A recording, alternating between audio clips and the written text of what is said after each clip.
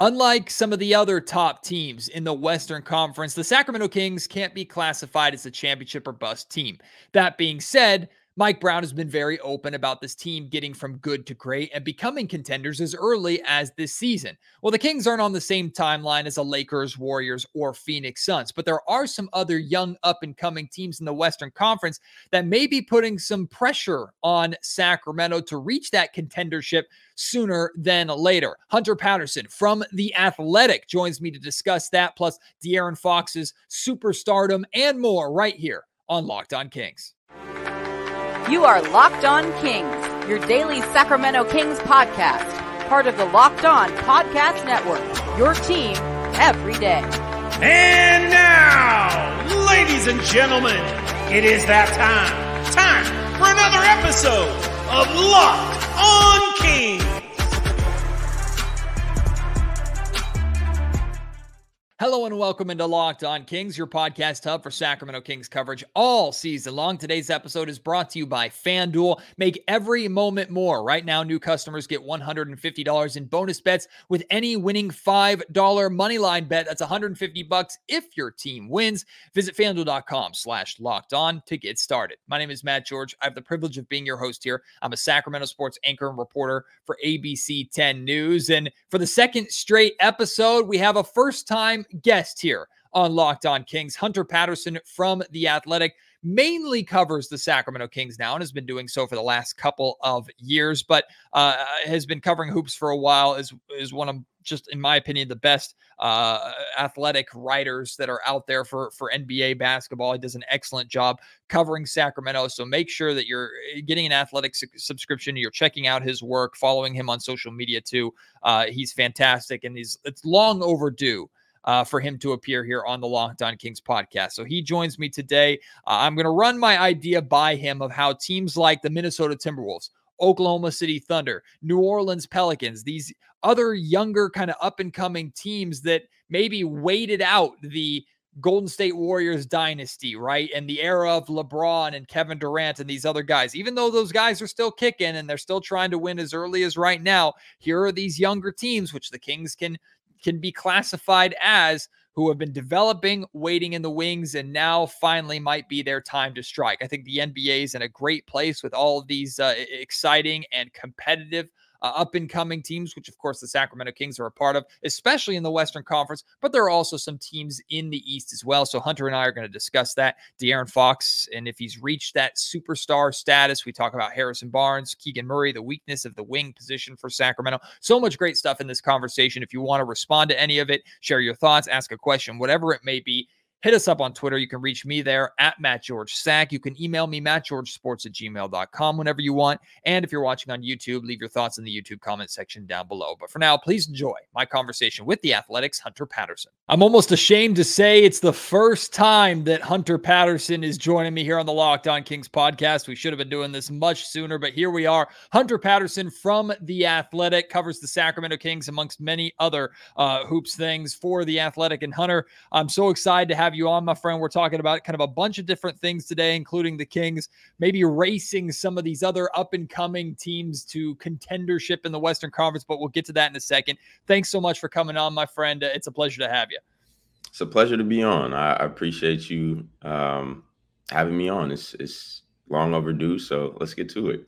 Well, so you've been covering the Sacramento Kings here over the past couple of seasons. So, but I know you're very aware of the playoff drought until last season that was finally broken, and now we're starting to be in a position as Sacramento Kings followers and media members and fans where it's like, oh, this is how normal fan bases feel. It's not just making the playoffs anymore; it's getting better, and it's trying to become a contender, trying to win an NBA championship. For so many years, we were just content with, hey, just be there. Now Kings fans are starting to want more a little bit, which is awesome. So I understand any patience that Kings fans might have and impatience that Kings fans might have, but I'm wondering if there's a little more impatience for the Sacramento Kings situation because they're not the only up-and-coming team that's knocking on the door of contendership, Hunter. If you look at the Western Conference, the top two teams right now are the Minnesota Timberwolves and the Oklahoma City Thunder, two teams that were below the Sacramento Kings last year, who are on the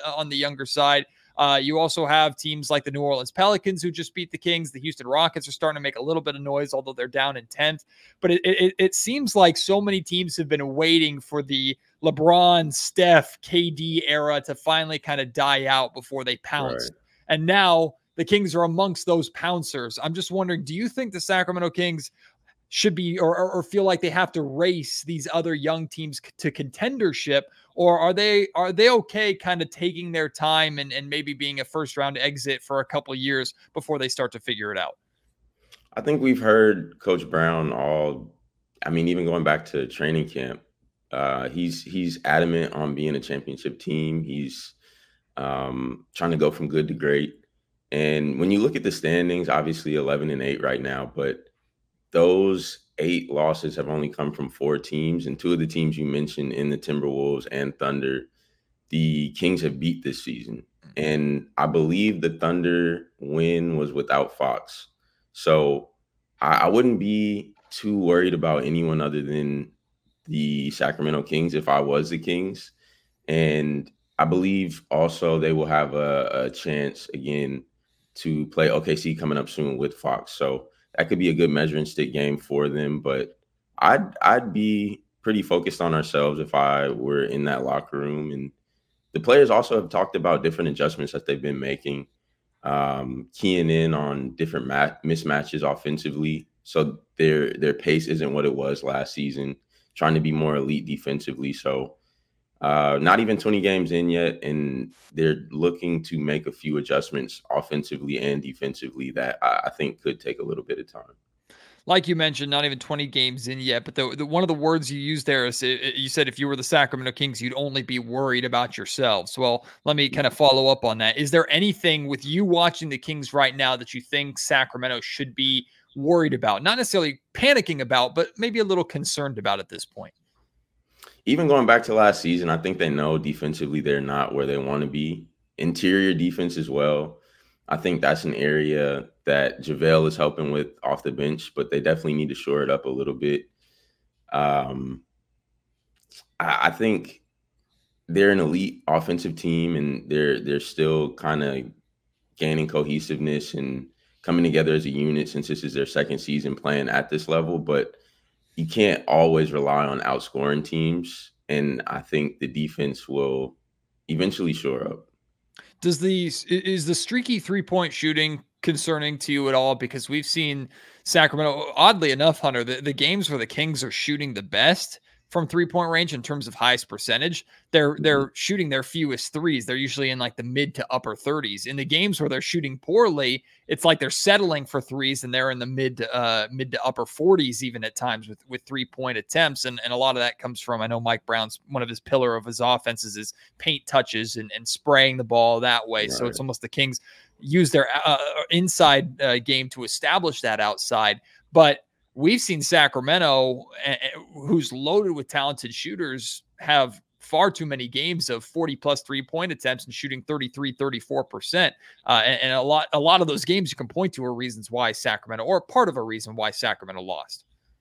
Yeah, I think there's kind of just ebbs and flows with shooting. I mean, you want to be as elite as possible, but some of the guys who had career years last year were, I don't want to say like out shooting what they usually do, but you do look at the box scores after those games and you could be a little concerned, but I think that just comes with high usage guys who shoot from 3 as much as the Kings do. So I wouldn't be overly concerned there either. Hunter, I'm gonna let you in on a worry that I have at the moment. It's because I'm noticing there's a type of team that Sacramento really, really is struggling with. And you can even go back to last season with this, but this year especially, lengthy, athletic, physical teams, especially at the wing. That's what has me concerned at this point. And Hunter, I was a huge fan of the idea of bringing Harrison Barnes back, especially for the money that they brought him back on. And for basically Barnes' entire time here in Sacramento, I haven't wavered on the belief that he's a starting caliber 3, that he's a good asset for Sacramento to have.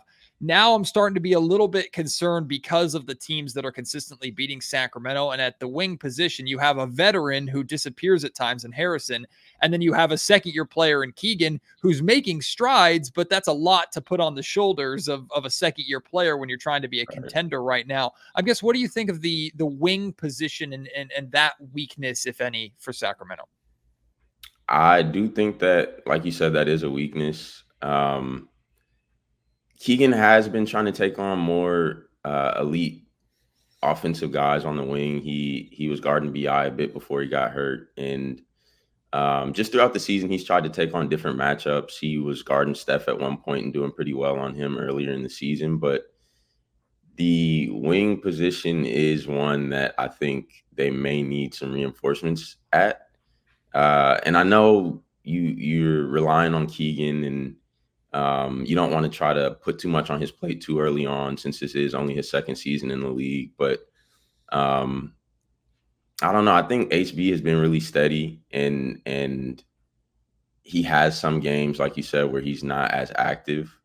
But I don't know if HB is there solely for his production on the court. He seems to be a really just calming presence in the locker room. He's a veteran guy. He's been through a lot in the league, and I think he's offering more than just what he brings on the court. But again, I do agree that he's maybe not the long-term solution here. Mm.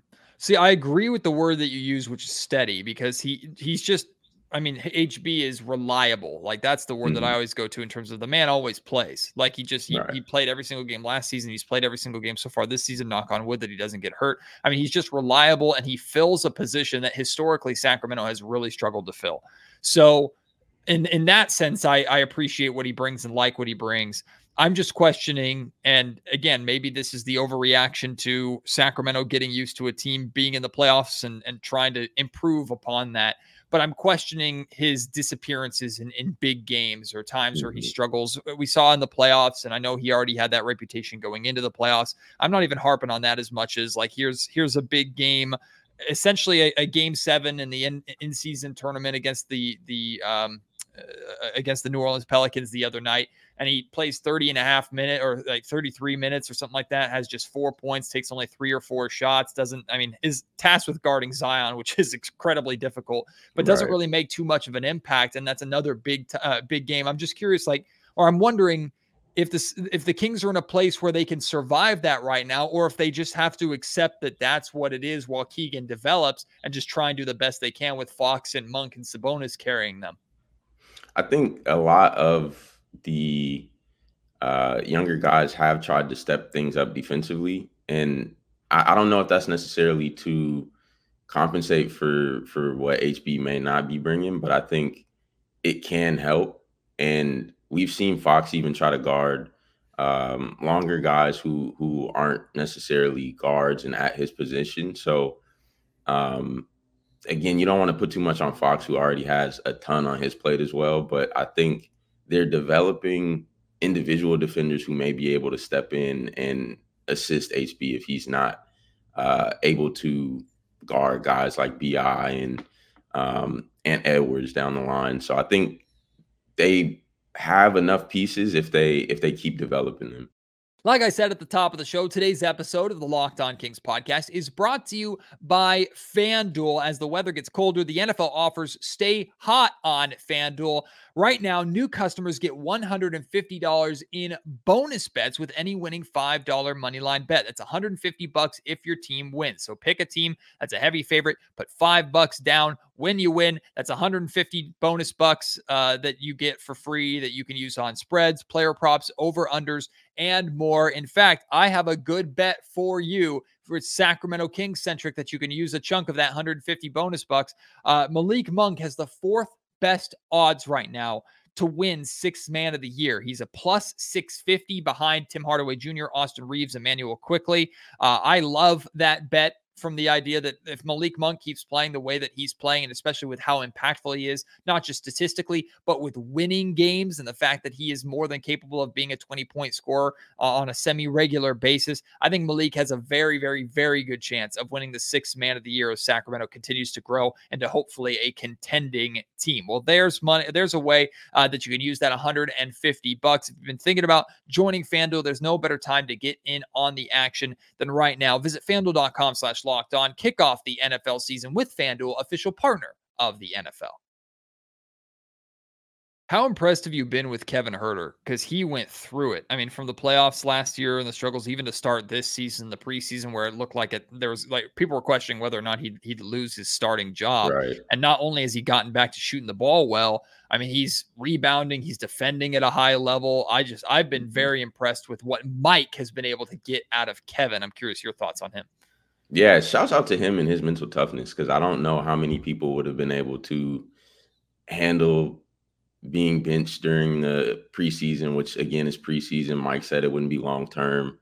Mike likes to try things to bring different attitudes out of players. And I think he was successful in what he did with Kevin, because Kevin is at this point attacking the glass, I think, probably better than he has at any point in his career. He's making it a point to do those things. So even if the 3-point shooting slips and he's not as consistent as he was last season, he's bringing more than he was to the table than he was last season. So shouts out to him and his mental toughness. He handled everything like a pro. He was answering questions. He was showing love to Duarte when he stepped in for him. So he never seemed bitter or unhappy with how things were going. I think he really took a look in the mirror and was like, how can I improve to lock down this 2 spot?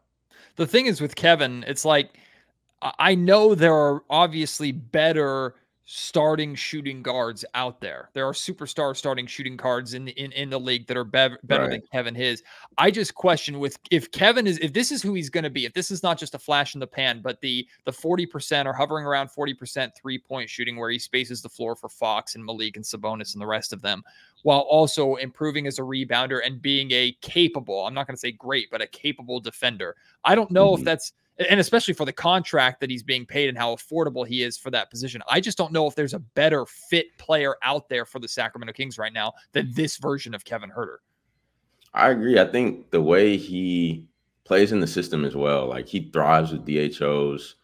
He's even starting to be better in pick and roll situations when he, from time to time, is handling the ball. He's a great guy to spray it to when he's off the ball and either De'Aaron or Malik is the one running the pick and rolls. So I think he is just, I've definitely been impressed. It was, like you said, the season may not have started how he or Kings fans may have wanted, but he's just shown a lot of mental toughness that I think he has to get credit for.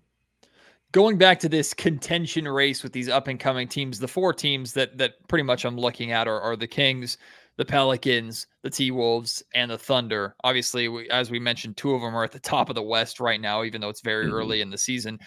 I'm not necessarily asking you to do a rankings of the 4, but where do you think the Kings stand amongst that group of 4 teams in terms of like more poised to make a long-term run, like in a good spot? Do you think the league is just in a great spot, period, with having 4 young teams like this that are ready to break out? Like, where do you think the Kings are amongst that group of teams? Okay. You're saying the top 4 right now? Yes. Well, the 4 of so Sacramento, New Orleans, Minnesota, and OKC. Just that group of young teams who are ready to make jumps. I would probably put the Kings right there at the 1st or 2nd spot, probably. And I think OKC is a really good young team. Head coach is amazing. I think Mark is borderline a hoop genius. So he is great at kind of highlighting their strengths. And I do think the wild card there is Ant. He's just amazing. I think he is definitely, by now, he's on the brink of superstardom and could kind of even exceed that at some point. But I think, again, if the Kings are getting used to their new defensive schemes, getting used to offensively trying to take advantage of mismatches, which they may not have been doing as much last season, And once they do, like you said, knock on wood, at some point get to full strength as far as health goes. I mean, Alex Lynn was playing really good before he had that. I believe it was a ankle sprain. And if you allow that healthy group to continue to thrive, I think there's no reason that they can't be just as competitive as a Minnesota team that they've already beat on the road as well. Speaking of the superstardom, I'm glad you brought that up because that was a conversation that I wanted to have with De'Aaron Fox. I think, Hunter, we're really seeing this year that next generation. There's almost like three generations for me. There's the LeBron KD generation, which they're still kicking and they're still amazing despite how old they are, and it's unbelievable. Right. There's that kind of Giannis generation, which is they're at the top right now. And I'd probably put like Luka in that conversation, even though Luka's still a little on the younger side.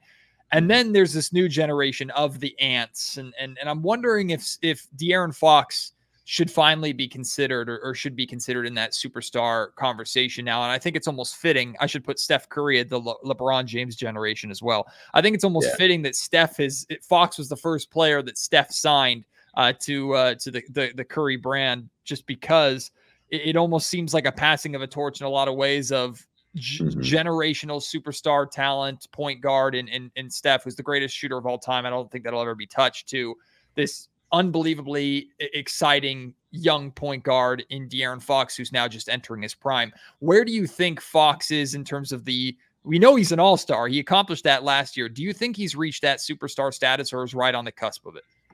Yeah, I think he'll, if he continues to play this way, be on another All-NBA team at some point. Well, not at some point, at the end of the season. He's a 3-level scorer now, and he averaged 37% from the three-point line during his second year, but that was only on 3 attempts. He's up to 8 now, and he's shooting about 35.7% from three-point range. So we know what he does when he gets to the paint and he wants to shoot either a floater or a mid-range pull-up. He can get to the hoop.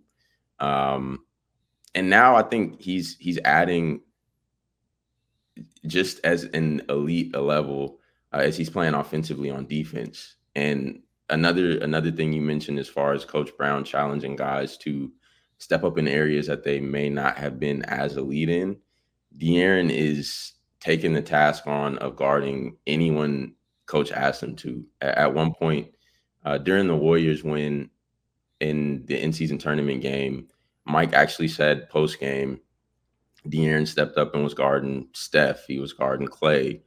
He stepped in and I believe even guarded Draymond at some point down the stretch. So he's someone who seems he does not have much of a weakness on either side of the ball. We know the free throw shooting could get a little bit better, but you can't ask for the world right away. And I think De'Aaron is someone who, I mean, you even see him in commercials and things now. You may not have been seeing that beforehand. So he's someone who, again, is just a pretty likable person on and off the court. And I think he is on that brink of being one of the elites in the league. Today's episode of the Locked On Kings podcast is also brought to you by Prize Picks. Prize Picks is the largest daily fantasy sports platform in North America, and it's my favorite way to play daily fantasy sports. The way it works, instead of battling against thousands of players, including those pros and sharks out there, you just pick more or less on 2 to 6 players than the Prize Picks projections, and they have so many different projections for you. With basketball season here and the NFL going on right now, you can pick combo projections across football and basketball on a Thursday, Sunday, or Monday in their specials league. For example, you could have LeBron James plus Travis Kelce at 10.5 combo of 3-pointers made and total receptions. There's so many unique and fun ways to play on Prize Picks, and they even offer an incredible reboot policy so that your entries stay in play even if one of your players gets injured. For football and basketball games, if you have a player who exits the game in the first half and does not return to the second, that player is rebooted PrizePicks is the only daily fantasy sports platform with an injury insurance policy. They're not trying to cheat you because a player happens to go down with injury. They want you to stick around and play and have fun and play fairly. Go to prizepicks.com/lockedonnba and use code LOCKEDONNBA for a first deposit match up to $100. That's prizepicks.com/lockedonnba to take advantage of that deal. PrizePicks is daily fantasy sports made easy. Remind me before we wrap up, I want to get back to it too, because I have a question about like the work rate that's being put on the Kings stars on the defensive end and really this Kings team in general, and if that's affecting conditioning at all. I'll get back to that in a second. But going to Fox's 3-point shooting, like it's not just that the attempts are up, it's the confidence that he has in that shot. Even though he's shooting 35%, he's shooting at like a 41-42%, or at least the confidence looks like that of a 41-42% 3-point shooter. And a good example of that, I think it was against the Pelicans or it was against the Nuggets. It was recently. It might have been in the win against Denver, where the Kings got a steal while their opponents, I think it was Denver, while Denver was getting out in transition. And instead of Fox has like a one-on-one opportunity and attacking the rim. Fox is unstoppable one-on-one, but he just stops, pulls up, no hesitation with a wing three, and it ended up being a big dagger three that helped Sacramento secure that win.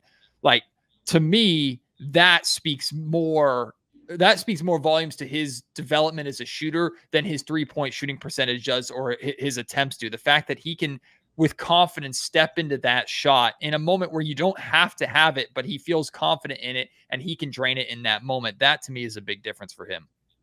I think so too. He's just, you can tell he's confident in that. And there were times last year where he would probably take people off the dribble, and this time he's either like snatching and bringing the ball back or stepping back and keeping his defenders honest, because you can't really sag off him like you may have in the past. And he's really using that to his advantage to be able to punish defenders. All right, let me get to this conditioning thing that I had in mind, because like you said earlier, Fox is being asked, and Mike Brown said that Fox was like, he should go in the Webster's dictionary as a definition of a two-way player, with how he's playing on the defensive end. And then, of course, the offensive upside, averaging 30 points per game amongst the top shooters in the league. Fox is being asked to guard the best player consistently. And he pointed out last year, the best guards aren't guarding him at the end of the game, but he's guarding them typically. And then you have Domantas Sabonis, who this advanced metric came out and came upon my timeline the other day. Domantas Sabonis is covering the most defensive miles per game and is amongst the top of average speed on defense. So he's working faster and working longer on the defensive end than any other center in the league, while also being asked to be the foundation of their offense with the dribble handoffs and the pick and roll game that he plays. And those are the two top stars, not to mention how much Kevin Huerter runs off the ball. Keegan Murray's being asked to do more on defense. Harrison Barnes is in his 30s and is still playing 35 minutes a night on a track race team.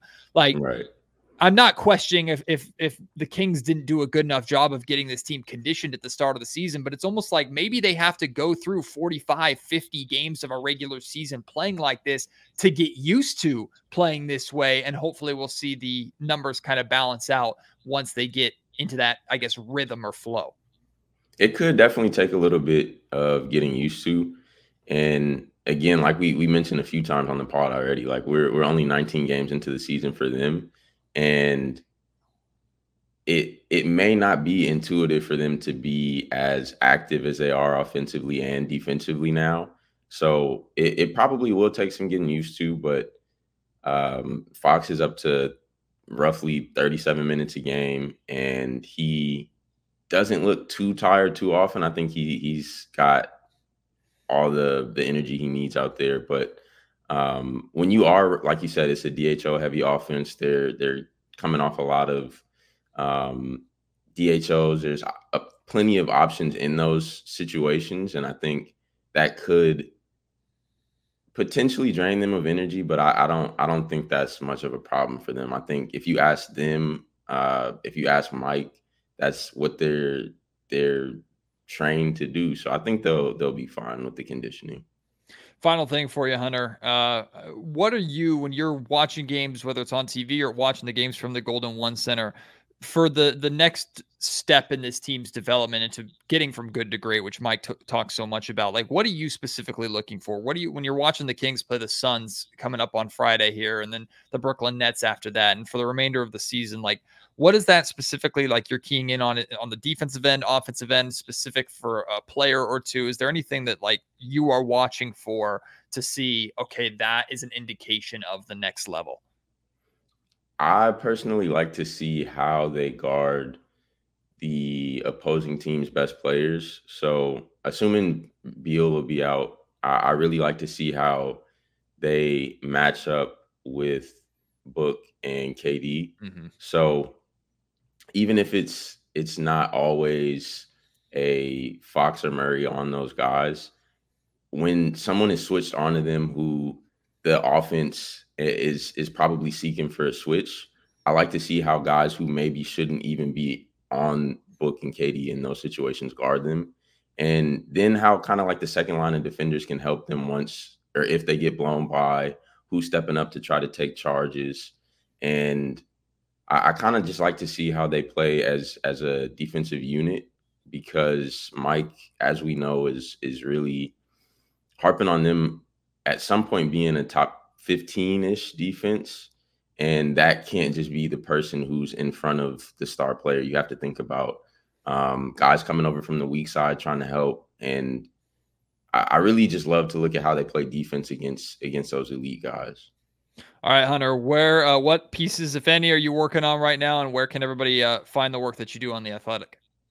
So I, as of now, will probably have something coming in the next few days just about these games. And I've thought a little bit about something on Malik, but we'll see if that comes to fruition. But I am, like you said, with The Athletic, my author page is there. It's in my bio on Twitter. So, yeah, I'll probably have something coming within the next week or so. Check out Hunter's work. Hunter's awesome with the coverage that he provides on The Athletic. And I'm going to have you back on in the near future, too, because I'd love to have a conversation with you about Malik. We didn't really even touch on it today, and I was talking about it with Alan Stiles yesterday. But I think Malik is playing at a level where he's forcing the Kings into a position where they can't afford to lose him. And I'd love to have a conversation with that a little further down the road, Hunter, if you'd be willing to come back. I'd be glad to. I'd love to come back and talk shop. So all right, man. Let's make it happen. Hunter, thank you so much, brother. I appreciate you coming on. Keep up the great work, and we'll talk soon. Likewise. I appreciate you. See you soon. Shout out again to Hunter for taking the time here on Locked On Kings. I hope you enjoyed that conversation that we had, some of the points that he brought up, and of course, check out his work on The Athletic. Look forward to having him back on to have that Malik Monk conversation amongst many more basketball and Kings related conversations. I hope you've enjoyed these last couple of podcasts with a couple different new guests here on Locked On Kings. And of course, we're waiting for Sacramento return to action, which is happening in Phoenix tomorrow, Friday night. We'll have a post-game podcast after that as usual. So I hope you will join me for that post-game episode. Until then, my name is Matt George. You have been listening to the Locked On Kings podcast, part of the Locked On Podcast Network.